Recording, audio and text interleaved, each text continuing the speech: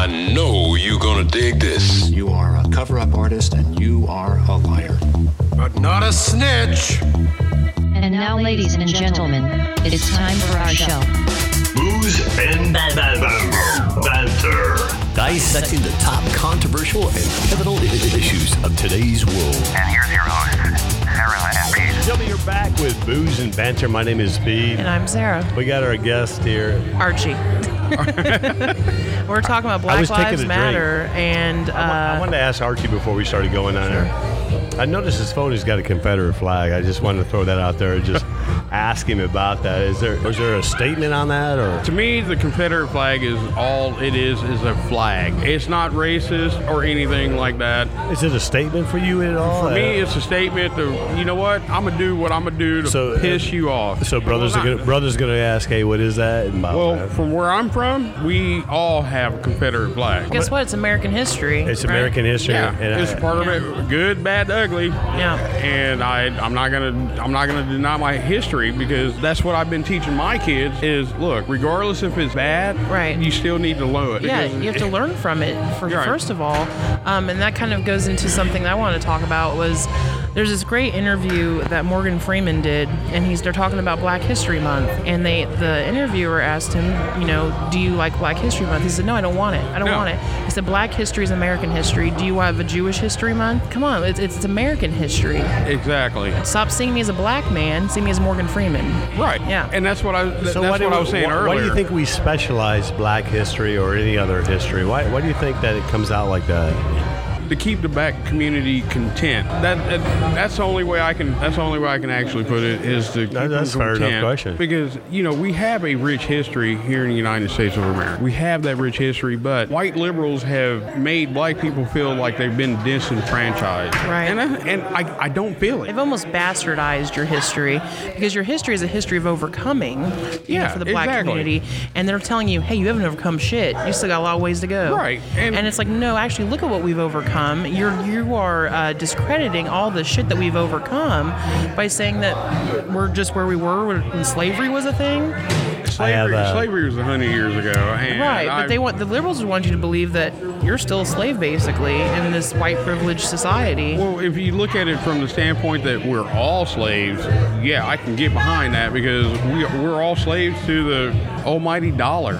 Yep. Yeah, absolutely. Because, we all chase the almighty dollar, but as far as slavery, if you look through history, every race, every creed has been slaves at one point or another. But which race is the one that's told to hold on to that? But we're the first to actually address it, though. Right, but what I'm saying is, which of all the, because like you said, all these races, all these creeds have been indentured or whatever, they've been enslaved, but there's only one race that's told, you're still a slave. But you also got to look at the fact that it's only white Europeans that were slave owners, as far as their narrative goes, in which the largest slave owner in the United States was actually a black man. Really? Yes.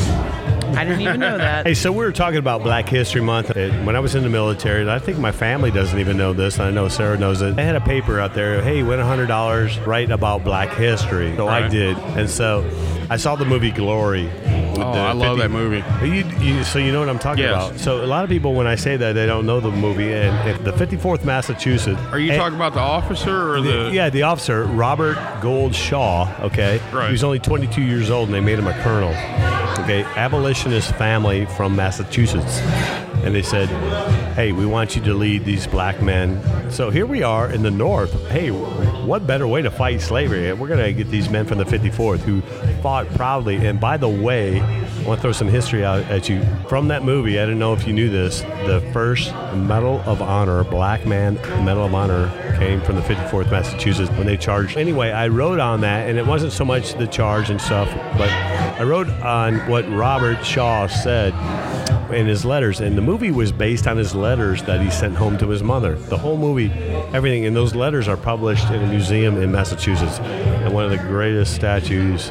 They haven't torn it down, though. Oh my gosh, give them time, they will. Give them time. Oh, yeah. The vandals will come out. But his quote in the movie, which is actually a quote from his letters, he goes, "We fight for the poetry that's never been written."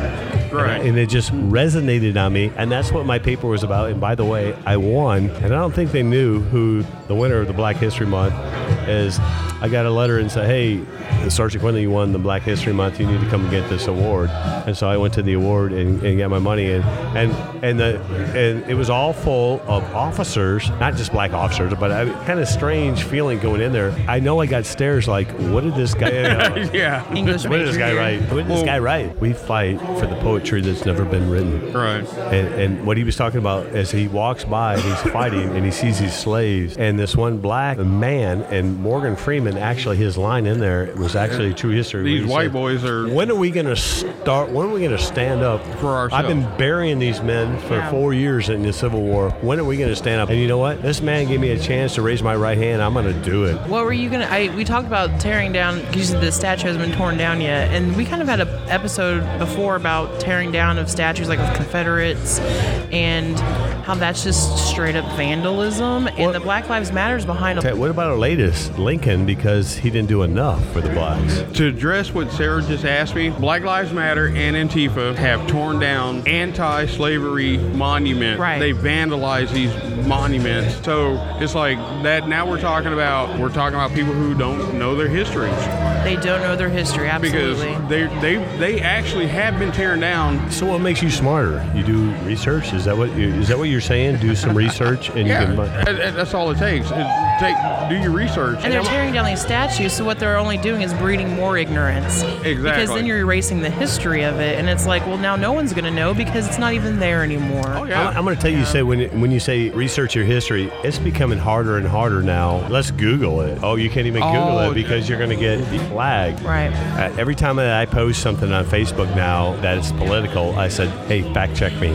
Fact check this. All right, well, fact check this. I got an amazing story, Pete. My mom, back in 1974, bought my sister and I a set of encyclopedias. Do you remember those? Oh yeah. Oh, yeah. When my kids were growing up, when they get in trouble, I would make them write a report. I'd pick a volume out and I'd make them write a report out of that encyclopedia. Granted, there's some things that have been altered, but we're talking 1974 is more closer to the truth. And you will be amazed that you can still find those older encyclopedias in full set. They give them away now. Those were $600 back in the day, gold bound with the binding on it. Now they're giving And the away. best way to do it is get those, and that's where I did a lot of my learning. Sure.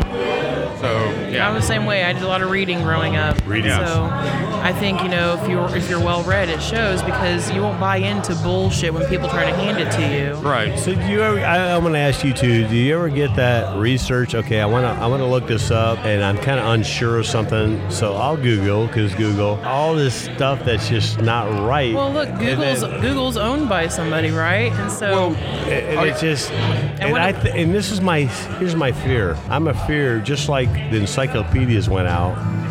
I don't want to erase our history. But that's what's Confederate happening. flag that's on the back of your phone. That's what's happening, because when they own the information, they can bend it all they want. Well, here's the thing about Google and Facebook and Twitter and all those guys.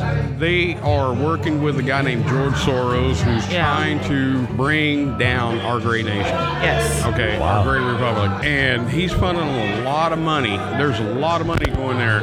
And a lot of people are just dismissing it. My father used to say this quote. He used to say, the masses are asses, but I would say there was 70 million that voted for Trump that said, no, we're going to stand up and say no. It was actually much higher than that, but I watched the elections go from Trump being way up here to being down here, and it's like, whoa. In a matter of the hours. I asked people, I was like, did you see that? They're like, oh, you're crazy. It No, was overnight. I saw it. I went to bed and he was leading. I woke up and Biden's the president. So how do you dispute this fact? Because I get it on Facebook all the time. So no judge wants to touch that. They're waiting for the right moment. They have to. They have to wait for the right moment. Unethical things that went around with our voter system, and we knew right I mean, before the videos came out. Before the videos came out, that you're going to send mass mailings of ballots. Archie, actually, I was stationed overseas a couple times, and I always did because my father would call, email, and at the end of his email, most of it was letters. Hey, you need to vote this, because I was from the great state of Michigan. He said, hey, here's what you need to do, and this is what you need to vote on this. So I voted absentee ballot. So here's the process. I had to go to the legal office. I am from the great state of Michigan, show my ID. They would see it, and then they would say, and then they would let me vote, and then they would notarize it. Right. But here's the thing, Pete. What really gets me about that, the state of Pennsylvania wrote a letter to the Electoral College when they certified their votes, and sat there and said that we know that we broke the law. Knowingly broke the law to get the results we wanted. And what's going to happen? And it's like... But why is that? Why does no judge want to touch that? Why does nobody want to stand up and say... Because they've been paid